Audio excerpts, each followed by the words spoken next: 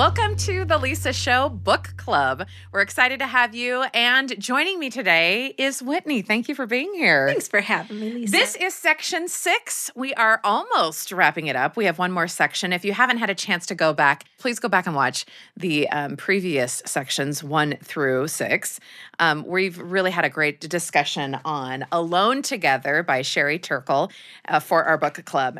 Today, in section 6, we are talking about chapters 12 and 13. And really, I feel like these themes are talking about confessions on the internet and how it affects loneliness. And so, I mean, let's just dive into that right now. Right. You know, I always talk about with this book when people are like, oh, why did you choose, Alone Together? Of all the books about everything, this was published or reprinted in 2017. Mm-hmm. You know how fast technology changes. Right. It almost becomes, out of date as soon as it's printed. Yep. But the thing that I like about this book really is comes in clear focus, I think, in these 2 chapters, which is it's taking a step back and walking us through where we've been and where we're headed and just asks the question, is this what it means to be human? Yes. Is this what we want? This is what we thought would happen. This is why we created this technology, whether it's robots, the internet, and everything in between. Right. This is what I'm seeing when I talk to hundreds of people of different ages. Is this what we want? Right. And one thing that I found that's so interesting and fascinating is that we are all very, very lonely. Yes. And apparently we want to confess things that we wouldn't even confess to our therapist, our best friend, our most intimate partner, and it serves us in some way. Were you surprised by the confessional aspect of technology? Well, here's a funny thing, Lisa. So this Post-Secret, I actually read those books. Because they had websites and then they actually made books about them. And when I was, I think in college, I had just found a book in a library and I thought, this is fascinating. So I got way into reading these secrets. So when I started reading through this, I was like, oh, I was 100% involved in this culture, not as a contributor, but I ate it up. I loved seeing people put these things out there. And now reading back on it, I kind of also feel like I'm looking over yes, you worked through some things, Whitney. This is why you liked looking into that. And this is why you're better off now where you're at, where you're not involved in that confession site. It's so easy to get caught up at. And even the author, Sherry, says, I started reading. And after about 6 months, I took a step back and I felt horrible because she felt a responsibility. This is a cry for help. Now I'm shouldn't we be worried if somebody is confessing that they have this strong urge to shake their baby or something? Right. Sometimes it crosses a line where you're like, this is beyond voyeurism and shouldn't we do something to help? And she felt a responsibility. So what is that all about? Right. Right? Right. It's definitely, it's unsettling. And I think that the thing that I love about Sherry's whole perspective in this book is it's not about technology like what you're saying. Yeah. It is about what are we needing as humans? What are we asking it? What are we asking? And then what do we think we're getting from it, which in reality we are not. Yeah. Right? And it doesn't always line up. We think, oh, I need help. But you're not getting any help. Or you're not. Maybe I just need to vent. Right. And then maybe, yes, I'm getting that. But it's not fixing everything that we're all putting out. Right. And like you said, if that's Post-Secrets, right? Right. But lots of people confess anonymously, group member on different Facebook groups, on Instagram, Snapchat, everywhere. Mm-hmm. And so this is still a part of technology that I think we didn't anticipate. Yes. I don't think most of us anticipated. And it's important to remember, and I like what Sherry says, relationships we compare about nevertheless keep us connected to life. Advertising exerts a deadly tyranny. People reach to strangers in kindness. Mm-hmm, mm-hmm. Loneliness is so great that marriage is someone we have only met on a website can seem like our best hope. Yeah. Yeah, right? That made me think of it in a different way. It definitely, it's this kind of insidious imposter, right? We are all seeking for like oxytocin. Our brain loves oxytocin. And you can really only get oxytocin like, when you're like you've had a baby or when you're hugging someone or like that really only comes from those like genuine interactions with other people. And I think instead, we're like going for the next best thing, which isn't giving us what we need. And so whether it is validation, whether it is like a sense of I don't know, like sanctification or something where it's like, I need to feel better about this thing that I've done, but it requires absolutely no vulnerability. We think it does. We think it does. But when we're in the privacy of our own phone, our own computer, whatever, it is really actually just, I think this, I don't know, it's almost like we're self-aggrandizing ourselves for being vulnerable, but we didn't have to look anyone in the eyes. We didn't have to address the person we were actually wronging or the person we actually wanted forgiveness from or wanted to forgive, right? Because we don't like that. And historically, we as humans have never liked that, right? It's never been So we think we've easy. solved the problem. We think so, but we're not getting that oxytocin when we do this thing. We're getting like, maybe we're getting dopamine and maybe, we're getting these like, I'm getting physiological here because it's actually been proven that like our brain is needing this kind of relief from these uncomfortable feelings and we don't like it. And so we think, well, maybe I can do it here. It's like when you're working out and your body automatically tries to make it easier. Yeah. And then you have like the person on the TV or the trainer that's like, no. Don't hunch your shoulders. That just makes it easy. So what you need to do is, and then all of a sudden it's harder again. And you're like, I don't like this, but it's making your muscles stronger, right? I think that's kind of what our brains are doing. Yeah. Where it's like, well, I found this website. I found these people who will listen to me. I have this horrible secret. Right. I don't really want to ask for an apology because that's so uncomfortable. But I'll just put it on here. Yeah. Like I would have done something. Our emotional muscles are not getting strengthened by this because it's an imposter, because it's not the real thing. It's so fascinating because people are lonely. And I think everyone will agree on that. Mm-hmm. And yet we're more connected than ever. Connected, right? And I mean, this is the whole point of the book, right? Alone Together. And in these chapters, I was so struck, like how much you miss on technology, how we're not perfect at it yet, that there isn't a substitution for face-to-face. Like even tone and texting and things like that, like is someone being sarcastic or not? You can't even with the people you're closest to. Even emojis and stuff, and I'll be like, are they making fun of me or are they making a joke? And I feel like I have a pretty good sense of humor. Right. And sometimes I can't tell. Yeah. And it has changed so much in our communication. And so I feel like it's hard. Older people say, Sherry says that things like they'll put online like things that I want but I don't have, right? Like that's what we do. Us, we're older people, sorry. But then younger people, they say, well, they use it on their own terms. It's all new. So it's almost like the Wild West that we can't even see. I don't even think that they know what emotional bids they're asking for when they go on. They seem to take it, according to Sherry, like less seriously than we do.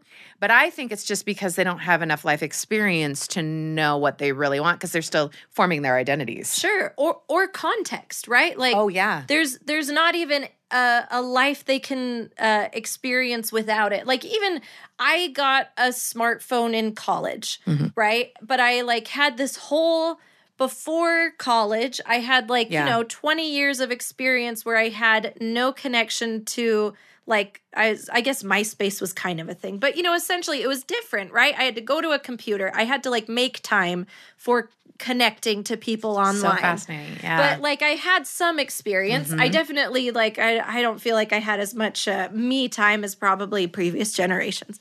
But I now am seeing less and less of that me time because you have people who are born into it, who are born knowing that they can talk to their friends without ever having to see them. And that just is immediately a truth that they accept because it's something that they were born into. So it's there's not even something they can compare to wow, do you remember when, we used to have to go to our friend's house to ask them something, or when we used to, there's just, you don't ever have to do that. So why would that seem a reality?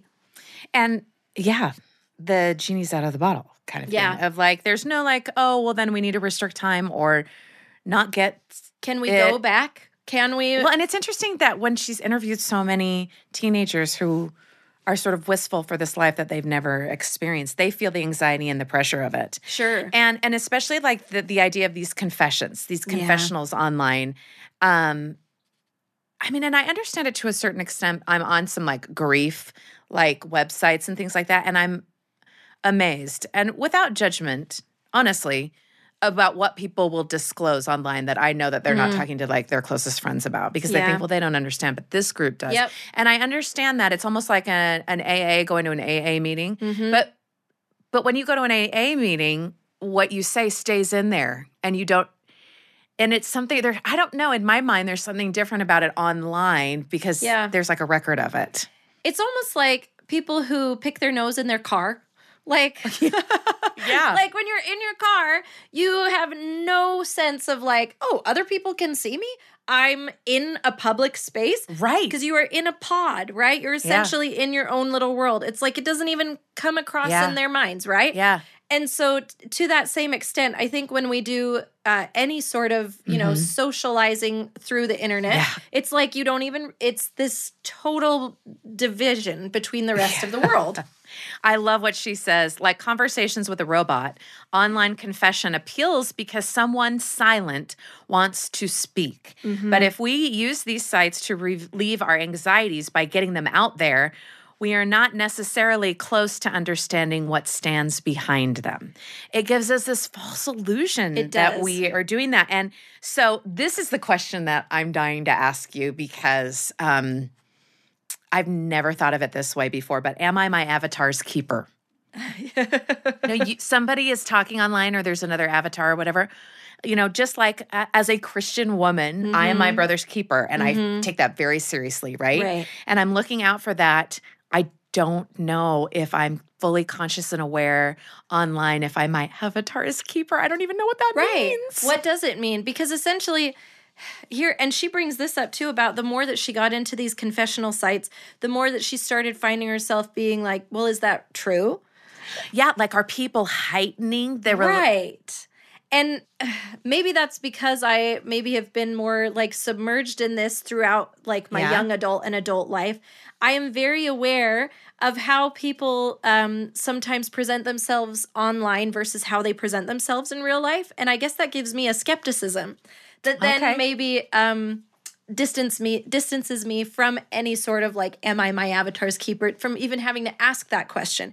Because then to me, I think this person needs help and I am not the person to give them that help. I'm not even close. Right. And I think she even mentions here on 235, I just said like here, empathy gets shut off. Because she said the online setting increases the number of people to whom one applies for a caring response. But it also opens up to the cruelty of strangers. Like it's just, it's so much saturation that you just sort of get desensitized to someone's pain. And that either turns you into like, look, I don't really know what this is, but it's not my circus, not my monkeys. Or it can like turn into like actual cruelty, right? Where it's like you're projecting and you don't realize you're projecting. It just seems like the answer to all of this is that we have things we're not addressing emotionally, mentally, physically in our lives that every one of us needs to look into. Because the internet is not your therapist. No. In fact, she says a good good therapist helps you develop a sense of irony about your life so that when you start to repeat old and unhelpful patterns, something within you says, oh, there you go again. Let's call this to a halt. Like, let's do it. But we all have that friend on the internet or stranger on the internet where we're like, oh, there they go again. We become numb to it. Like they're oversharing. Like they need to like get some help or do something.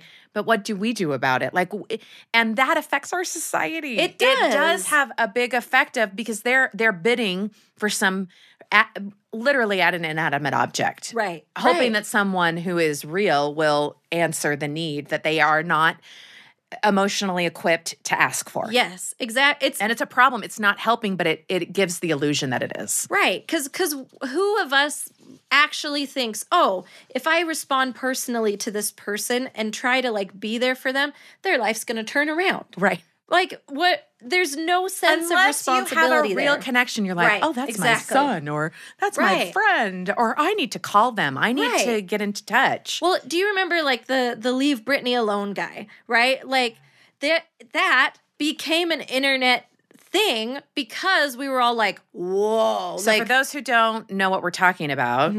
He essentially was going through like, Britney Spears' whole like mental state and how she's kind of been oppressed by her dad and then by society and all these things. Alone. Leave her alone. Like she just needs help. But he was so invested in it. So and emotional. He just had this like selfie of him just like heaving things that you think only should happen in like very private settings. Yeah. And it went out to the world. And now we have all sorts of videos like that on everyone's Instagram stories. Like you can take like a screenshot of someone crying and you're like, oh, they were sending a story. Like they made a story and it got too personal on Instagram. But it's like the fact that we've been able to kind of just compartmentalize those. It just, I think is maybe also because I'm running from the shame that I have that I'm not doing more about it. But I think I also have the sense of like, look, I think my body can tell that this isn't the right place for this. And so I'm sort of minimizing it because I'm saying, that person needs to go somewhere else. So I'm not going to feed into this community. I'm not going to keep encouraging this person to keep reaching out here because that person needs to go somewhere else. But see, you're talking about relationships and ways to manage it that no one in human history has ever had to consider before. Crazy? And that is what is crazy to me. Yeah. Because I'm hearing you and I'm absolutely identifying with everything you're saying. And I'm like, yeah, that's what I do too. And I'm wondering when I think because I saw it in print, because I read it in a book, Alone Together, that I saw it in a different way where I was thinking, but is this good? Is this the direction where we want it to help us define what it is to be human and what it is to be our neighbor's keeper? Sure. And really closely connected to this is that anxiety is now a part of connectivity in a way generationally that we've never had before. It used to be that we would associate connectivity with just a richness of like and relaxing, I think, feelings and good and now it is associated with anxiety. And again, and Sherry in this book says that like you think about it, like how many things that I read online that have a link, a hyperlink, and then I'm like, oh, and I need to go here. It's not just like never footnotes. ending. It's never like just read this article or just read that. Everything is disconnected like that. And you think you're getting more information, but at what cost? Right. And how is it changing our relationships? Right. And also, and I wanted to ask you about this, the idea that stalking is a transgression that does not transgress. What do you think about that? Honey, I had Facebook in college when it was like the hype for young adults to have Facebook. Like, no, it just like didn't, like it just was it was part of the vocabulary. Like stalking, and you immediately knew like, yeah, I stalked them. Because it's like, if you're going to put your stuff out there, then you got to be okay with the fact that people can come up and find it. Now, I have been in other situations like I found one of my wedding pictures on an article of like, like members of my faith who like are more well known and like their marriages. It was like something about like all these couples that you're like, did you know they were married in our faith? And I saw a wedding picture of my husband and I that is not a public picture. It was from my Facebook. And I was like, how the heck did this article get this picture? But you know what? I only thought about it for like, 2 minutes maybe, where I was like, that's not cool. But then again, I was like, it is on the internet. I already have made peace with the fact that any of my photos that are out there could be seen by anyone. And so while there was that kind of like, ugh, like my privacy's been invaded, it was like, by whom? Because there's already like literally thousands of people who could see it right now because I just put it up there. It's so interesting that you bring this up because the idea of privacy is something that we talk about in earlier chapters about how without privacy or the assumption of privacy, you can't have real intimacy. And it's this idea of like, there are different schools of thought, right? And she talks about this in these chapters that because there's all of this data everywhere, we kind of don't care anymore. Yeah. Like, well, it's already out there. What am I going to do? Yeah. And younger people especially. But we may be giving away a cost that has bigger implications than we thought for democracy, for our livelihoods, for intimacy, for our relationships. I love this. It's like persistence of data, she says. There's two, the persistence of people, the anxiety of always having yourself being challenged in the data. We think we're alone online and it's private. Like when we make these confessions, it's not. Nothing is.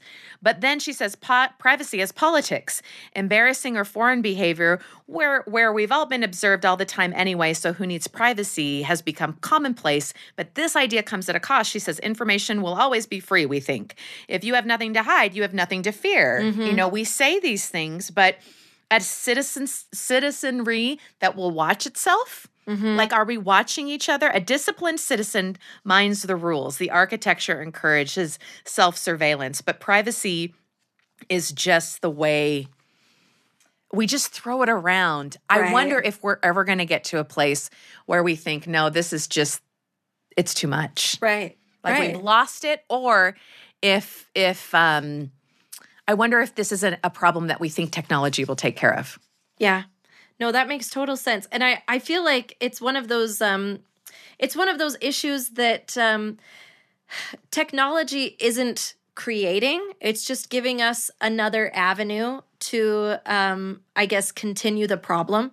Because I think, it's really just this idea of now we have new ways of dealing with the fact that we're interested in each other, and we don't, that like, because before it was the nosy neighbor and gossip. Totally. But now we're all the nosy neighbor. We all are the nosy neighbor, because guess what? We all kind of are interested in each other, and we're not always going to say to the person, like, do you want to hear what's going on in my life? Yeah. And so we kind of want to be flies on the wall. But what did you think about the teenager who said that they wanted to make sure that their phone call was private, so they used a payphone? I know. That blew my mind. He was like, oh yeah, everyone's watching and surveilling all the time, and I had to make like a sensitive phone call, so I used a payphone. And I was like, and we've come full circle. Okay, well then nothing means anything. It is creepy. It does have this very like Big Brother sense. The thing is, I think because we don't necessarily see like the repercussions yet. Yeah. Privacy for me is still, I've got to admit, I don't quite get it yet, because I was steeped in this for so long of like terms of agreement. It's outsmarted me. Gmail, like all these things, right? Where it's like, yeah, I've kind of known for a while now that people can read my emails and that people can listen to me through my Echo device and all of these different things. I don't like it. I know. And when things show up on my phone, it's like, I was just talking about this and now I have an ad. Like, it's like, yeah, it's kind of creepy, but I don't think we even, like, I don't know, unless someone were to show me, like, here's how much money you've spent because these ads were targeted to you, because they were listening to you. So more information might change your mind. Might change it. Or like even just seeing like, where's this thread going? Because I think I'm in the water, so I don't see what the problem is. And I think I might be part of it. But I'm just like, privacy. Okay. I guess I don't really care if my stuff is that private, because I don't know. I don't have anything to hide. But yet we all do. But what I not think, bad, but I'm just saying that this idea that that we reserve some things for just real life. Do you think that's intimacy, gone? what you're saying? Yeah, do you think that's gone? I think a lot of that is gone for so many reasons, right? Like, because we're okay with our privacy being invaded, and because we're okay with our intimacy being invaded by our now not private connections, right? The fact that we have a phone on our table whenever we're going to have dinner or things like that. Like, it's why we expect more from technology and less from people. Like, it's creeping in from so many different ways, right? And I think it all comes back to, I think it's manifesting the same problems that we've had over and over for, millennia as human beings, loneliness, things like that.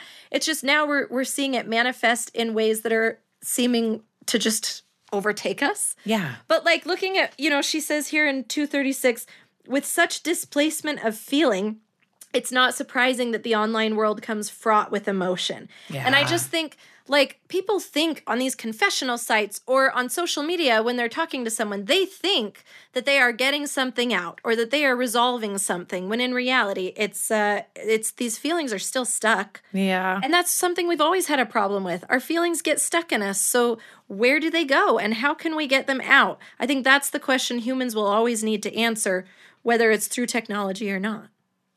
Very well said. Thank you. I appreciate that.